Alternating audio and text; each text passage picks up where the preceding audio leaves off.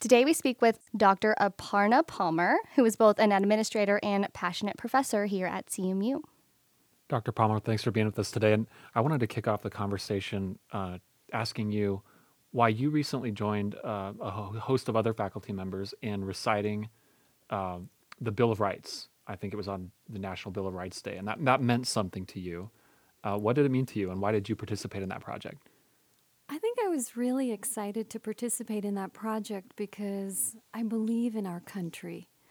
I'm really grateful to be here, and I know that this country isn't perfect, but it gives our citizens so much, and I wanted to celebrate the document or documents that really kicked that off for us as a nation.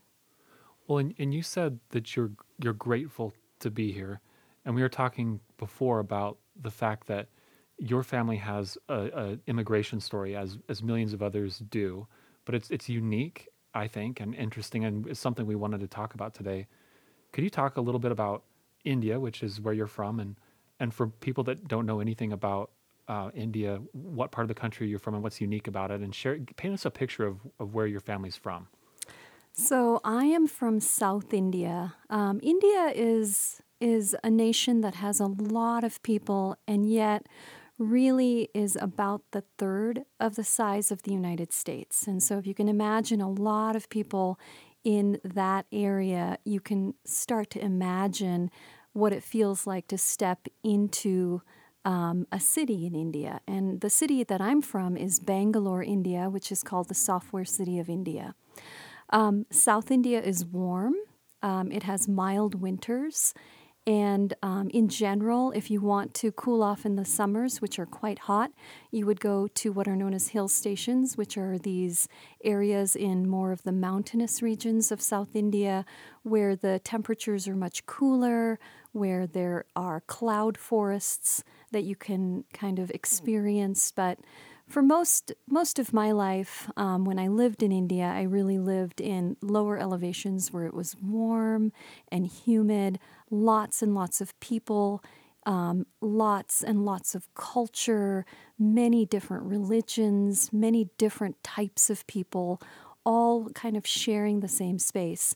And remember that India has about 5,000 years of history, and so you can see that as you walk along the streets. Not only can you see modern buildings there, you can see some of the most ancient human structures that are present right next door. When you walk down a street, not only can you see the most modern automobiles, you can still see people pulling bullock carts and riding horses right alongside the traffic. And it has these huge traffic circles where you can see animals and you can see people, anything from elephants to buses to small cars to scooters to motorcycles, all sort of kind of engaging with one another. That's really interesting. You're painting this picture perfectly because I'm really imagining this scene. And what was it like kind of living in this place where it was an old world but new world, this whole mix, and growing up with that? Well, even when I was in India, I loved it. I really, really enjoyed and felt immersed in that culture. Even as a young child, I would read all of these ancient stories and really enjoy kind of thinking about the history of India. And the history of India is so complex because it is really the history of migration. We have had over the thousands of years that land has existed, lots and lots of people come in, build kingdoms, conquer kingdoms, change them. And today's India is still a remnant of all of the kingdoms that are still there. And that's why when you cross a state line, you're really crossing into a state that could speak an entirely different language, have an entirely different culture, entirely different foods. And I just remember just loving it and being immersed in that. Dr. Palmer, you're I think sharing with us that India is not a homogenous place culturally, but I also know it's not homogenous socioeconomically. I think the movie Slumdog Millionaire brought into pop culture this idea that there's also this contrast between the rich and the poor. There's a lot of poverty in India. I think people know that. Could you talk a little bit about what that's like? I think especially with people living in the U.S. who may not be familiar with what let's just say air quotes true poverty might look like or feel like. So I think, for most people who travel from the United States to India, it can be quite shocking. I think what they really love about India is how much color and how much variety and how much action there is on the street. Lots of people moving around, lots of things that are happening. But I think probably that they're shocked at how many people really don't live in permanent housing, how many people live in slums rather than a place where they could have a roof that was permanent, that they could call their own. I think that, like you said, there is a lot of variation there. We see people who are very, very wealthy there, who live in amazing palatial houses or in apartments in skyscrapers. But we also see people on the other end who really may be living under a tree, who may be scraping by because they live at a traffic circle, and when the traffic circle comes to a halt, when the policeman stops all of the different flows of traffic, they see these people rush onto the traffic and ask for anything that anyone can offer. We see some of that in the United States, but not nearly as much as you would see in India. We see children who really can't afford to go to school, who maybe live their entire lives at a traffic circle, hoping that they get enough food to eat by the end of the day. We also see a lot of generosity. I think Indians are among the most friendly and generous people on earth. And so I know that along with a lot of poverty that's out there, there are a lot of really, really generous people who are out there every day trying to help people live a better life. Do you think growing up with that and seeing that level of poverty has shaped you in your adult life? Yeah, I think so.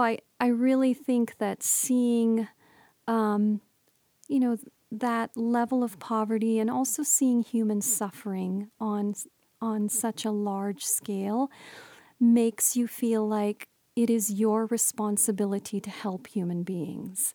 That in your life, no matter what your career is, it is your responsibility to help either in a small way or a large way. I'm really lucky because I am a teacher.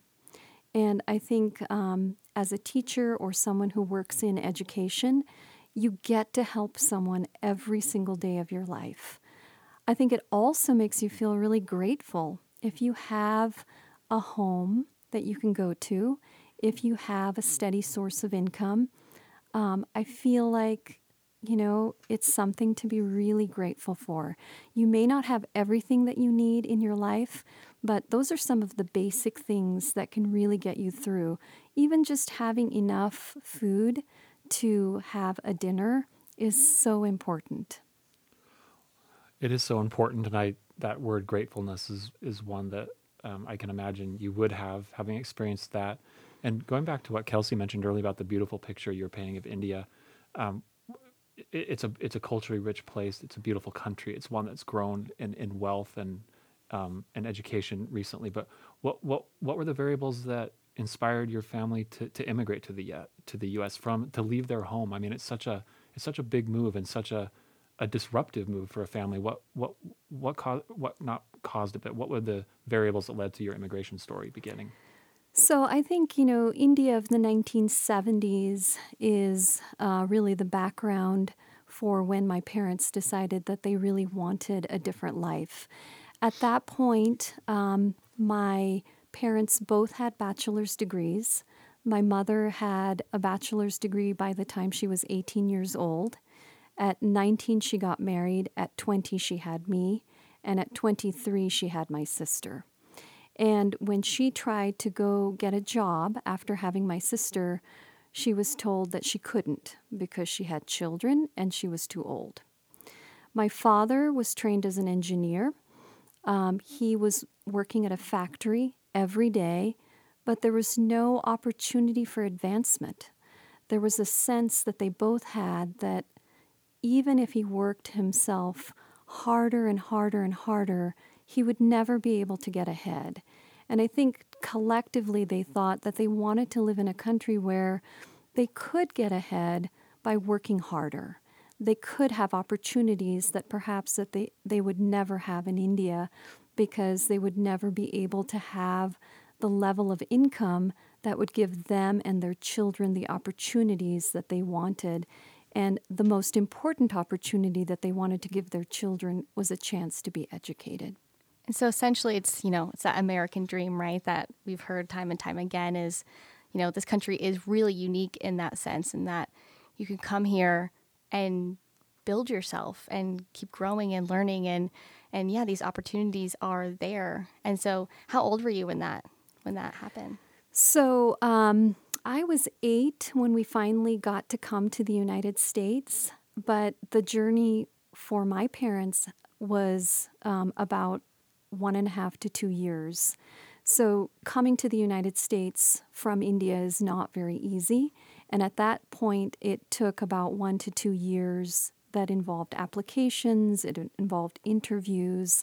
And finally, my father was granted the chance to come to the United States. He was allowed to bring about $50, and so he landed in the U.S. He actually landed in Denver with $50, and he had to basically build a life in a few months so that my mother and I and my sister could come over. Couple questions for you. What year is this when he's landing in Denver? So it's 1977, 1978, around that time. And why the $50? Do you know, why was that the number? So they limited the amount of cash that you could bring in to the United States. And so they limited him to about $50. And he also brought a couple of shawls that he could sell here so that he could have a little bit more money. He also had a sponsor, so the sponsor was there to basically kind of make sure that he had some sort of security in terms of having at least one person to look after him. But essentially, he was on his own.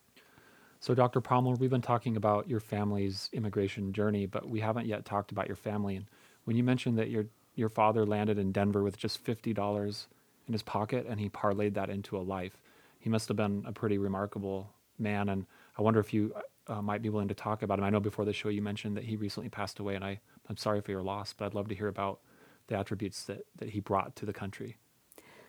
So I think when I think about my dad, I always think of the term determined. He was so determined to get what he felt was what he wanted out of his life, and he just never let anything stop him. He really, really dreamed big. He really never focused on obstacles. He always focused on what he could do to overcome obstacles. And I think that's what really led him here.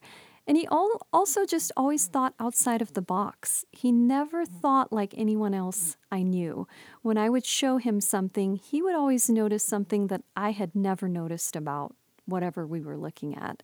And I think because he thought differently, I think that's what made him think, you know what, I can build this life in the United States.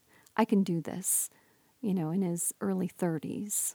And here you are, the vice president at a university. That's a cool story. Yes. And so he's in Denver. He has his $50. He's, working to get enough money to get you, your sister, and your mother to the U.S., correct? Yes. And what was that time period between when you, what were you doing? What were you thinking, back in India and your dad's gone and he's in this new country? What was going through your head at that time as a little young girl? Well, I remember it as a very exciting time because I remember it as a hopeful time. I thought, oh gosh, my dad is in America. In India, we call the United States America. And I thought, gosh, maybe we will get to go to America someday. But we had a pretty normal life. My mom kept it very normal. What I didn't realize at that point was that we were living off of her savings. So my parents had saved so that she could live with us completely off of money that they had saved. And whenever she needed money, she would sell off something that we owned. And I remember kind of some painful memories because what I loved the most when I was little were my books. And I'm still a person who loves books. And I remember towards the end there, she sold some of my books. And, that was just to kind of clear out things as we were kind of getting ready to go. But really, it felt very comfortable to me. My grandparents lived just around the corner. My aunt and uncle lived around the corner. And so it was just an exciting time for me. You mentioned earlier that in India, the United States is called America. Is that with fondness, or how is America, or how was America then perceived? And is that tied back to that sort of land of promise or the American dream that people talk about? How was that? I think, when I think about the people that I hung around with, America is viewed in a very positive light, and it is viewed as a land of opportunity. I know that that is not the view that is shared by every Indian, but certainly Americans are welcomed in India, and I really feel like there's such a positive outlook towards the United States, both then and now. Well, how about when you arrived, you joined a minority status in the country, and you went to school, and I imagine you didn't fit in perfectly, say. What was that like for you as a young girl to be living in two cultures and to be Indian in America, and describe what that experience was like at that age? It was shocking. I really, it was so different for me. I mean, everything was different. I had never even seen a screen door before. I thought it was really weird that Americans had two doors that they used to enter their homes. I'd never seen a screen on a window before. I really had never seen what an American school looked like. In my school, you were ordered according to your rank in the class. And so you knew who had the highest grades in the class, who had the second highest grades in the class, and so on. In the United States, you sat, in somewhat of a sort of a random distribution, and you had times where you were creative. And I didn't really have that experience in India. A lot of times in the last 3 months, say, we've been talking about race in our country, and that extends to ethnicity. And was your ethnicity ever an issue for you as you were assimilating into the culture and attending school? And was that part of your experience? I mean, I think whenever you come from a different country, when you come from a different culture and you are just different, I think there's always an issue about people understanding who you are and you understanding them and understanding how to interact with that culture. And so there was a lot to learn. Definitely a lot of misunderstandings occurred. And I think some of the most stressful times when I was growing up is when the United States decided to go to war in the Middle East. I would have students who assumed I was from the Middle East and would have some really harsh comments for me, not realizing that India was not necessarily in the Middle East. But otherwise, it was a really good experience getting to know everyone. And I think it solidified for me most when I found my best friend, and I found her when I was about 14 years old. So, tell us a little bit about that. I mean, growing up, these relationships that you make are everything. And so going through school in this new world that you're living in, and then actually, finding that first person that you can really connect with on a different level. What was her name? What was she like? Well, her name is Angie Pierman. She's this amazing person. She was in some of my classes. Not that it mattered, but she is African American, and there were very few minorities in the high school that I went to, and perhaps I gravitated to her because of that. I don't know. But what I did know is that she was really smart. She was very funny. She dressed beautifully. She just knew all of these things about culture and music that I didn't know anything about. And she was just willing to let me in. And she and her family really embraced me. And to this day, we're still best friends. She ended up becoming an engineer and is a bigwig at an engineering company on the Front Range. So she's been really successful. So, Dr. Palmer, you mentioned that your best friend was funny, and I think that must be an attribute the two of you share. Maybe it's something you have in common. Everybody on campus is always remarking about your infectious laugh and your cheery personality, and I've experienced that myself. But is cheeriness your natural disposition? Are you always cheery? I think I am cheery, but the cheeriness is deliberate, meaning that I work for it. I had a very difficult childhood. Not that I didn't have what I needed to thrive, but I had some hardships nonetheless. And at some point, probably during college, I decided that I really wanted to think about the life that I wanted and who I wanted to be. And at that point, I knew I wanted to be a happy person. And I wanted to live a rich life. Rich meaning rich with great experiences and rich with wonderful people and great friends. And so making that decision and working towards those things has made me who I am today. And so when I wake up in the morning, I'm not always cheery, but when I remember what I have, how grateful I am for all of those things, that's when I feel good. And when I step onto campus, I feel like I belong here. And I feel like my life has meaning, both here and beyond. And so that's what really fuels that cheeriness. Well, I'm personally glad that you've worked for that cheeriness, because I remember a while back, you and I ran into each other, and I was walking around with a kind of dourness and looking down, and ran into you, and we had a chat, and your laugh and your cheeriness was certainly infectious and made my day better. So I'm glad that you've worked hard for that. It enriches our campus community. So appreciate that. Thank you. And Dr. Palmer, I'm curious about that moment that you had in college. You know, we're on a college campus right now where, thousands and thousands of students come here and they have, these, I don't know if I should say epiphanies, but these moments in time where they realize, okay, who am I now? Who do I want to be? And how do I get there? And can you kind of describe like that specific moment for you when you said, I need to be happy? Yeah, I remember it really clearly. I took a calculus final. I was so scared that I had failed it. My parents had instilled in me this real need to always do very well in my classes. I felt that pressure really intensely. And after taking that calculus final, I was so panic-stricken that I just started walking outside, down the street, down the road, and I just felt like I was having a panic attack. And I really finally called a friend, and he drove in from outside of town. He found me at the intersection that I was at. This is before cell phones, so I had called him on a landline, and I had just started walking.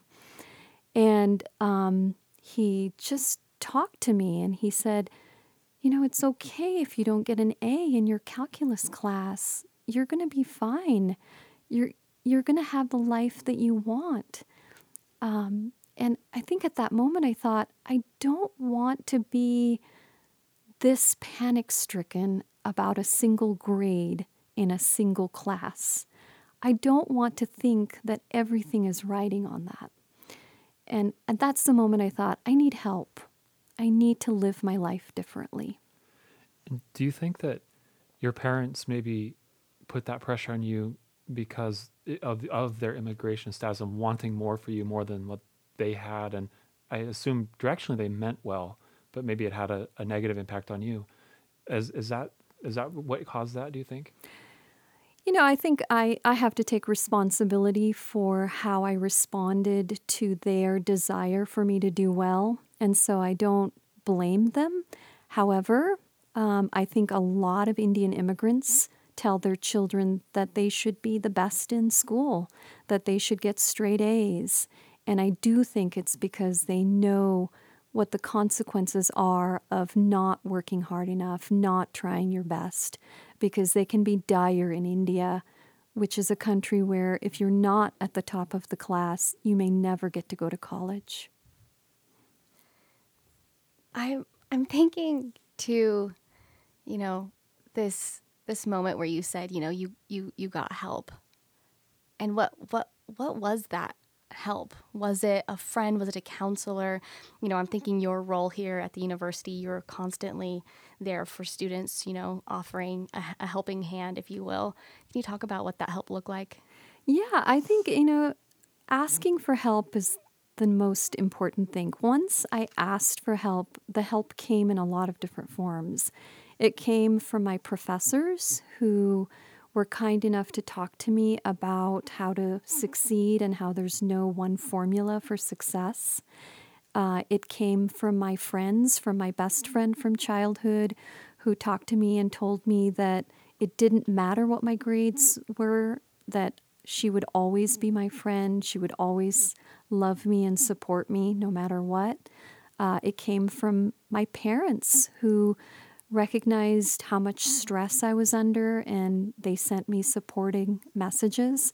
But it also came from taking time to reach out to a therapist so that there was someone who could help me handle stress and find a way to deal with difficulties that were more healthy, not, walking down the street aimlessly in a panic, but thinking about breathing deeply or writing something down, or talking to somebody about how you feel about a situation. Those are some things that I feel like I got at that moment once I decided to ask for help. And having acquired those new, what would you say, like coping skills, I imagine has really allowed you to help students in your current capacity, your current job?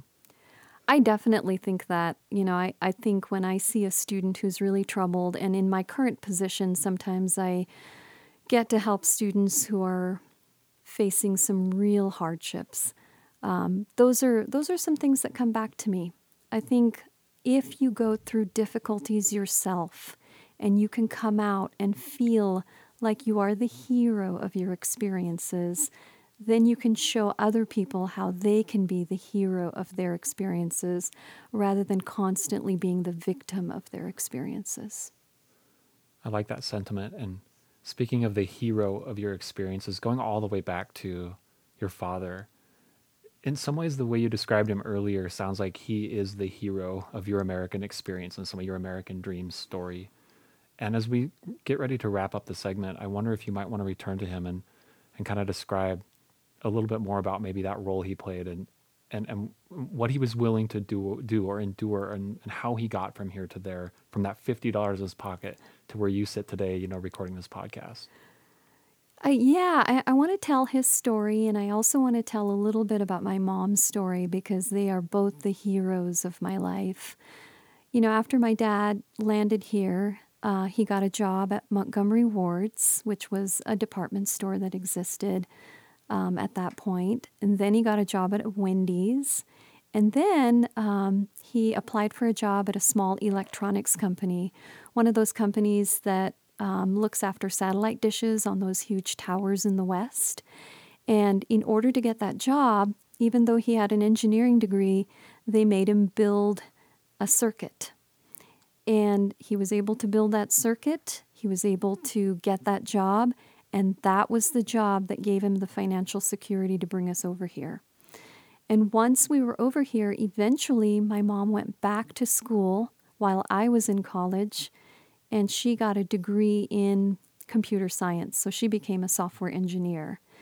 And, her story of taking care of us alone in India for nearly a year and coming over and basically taking care of us, but then being able to work, which was her dream.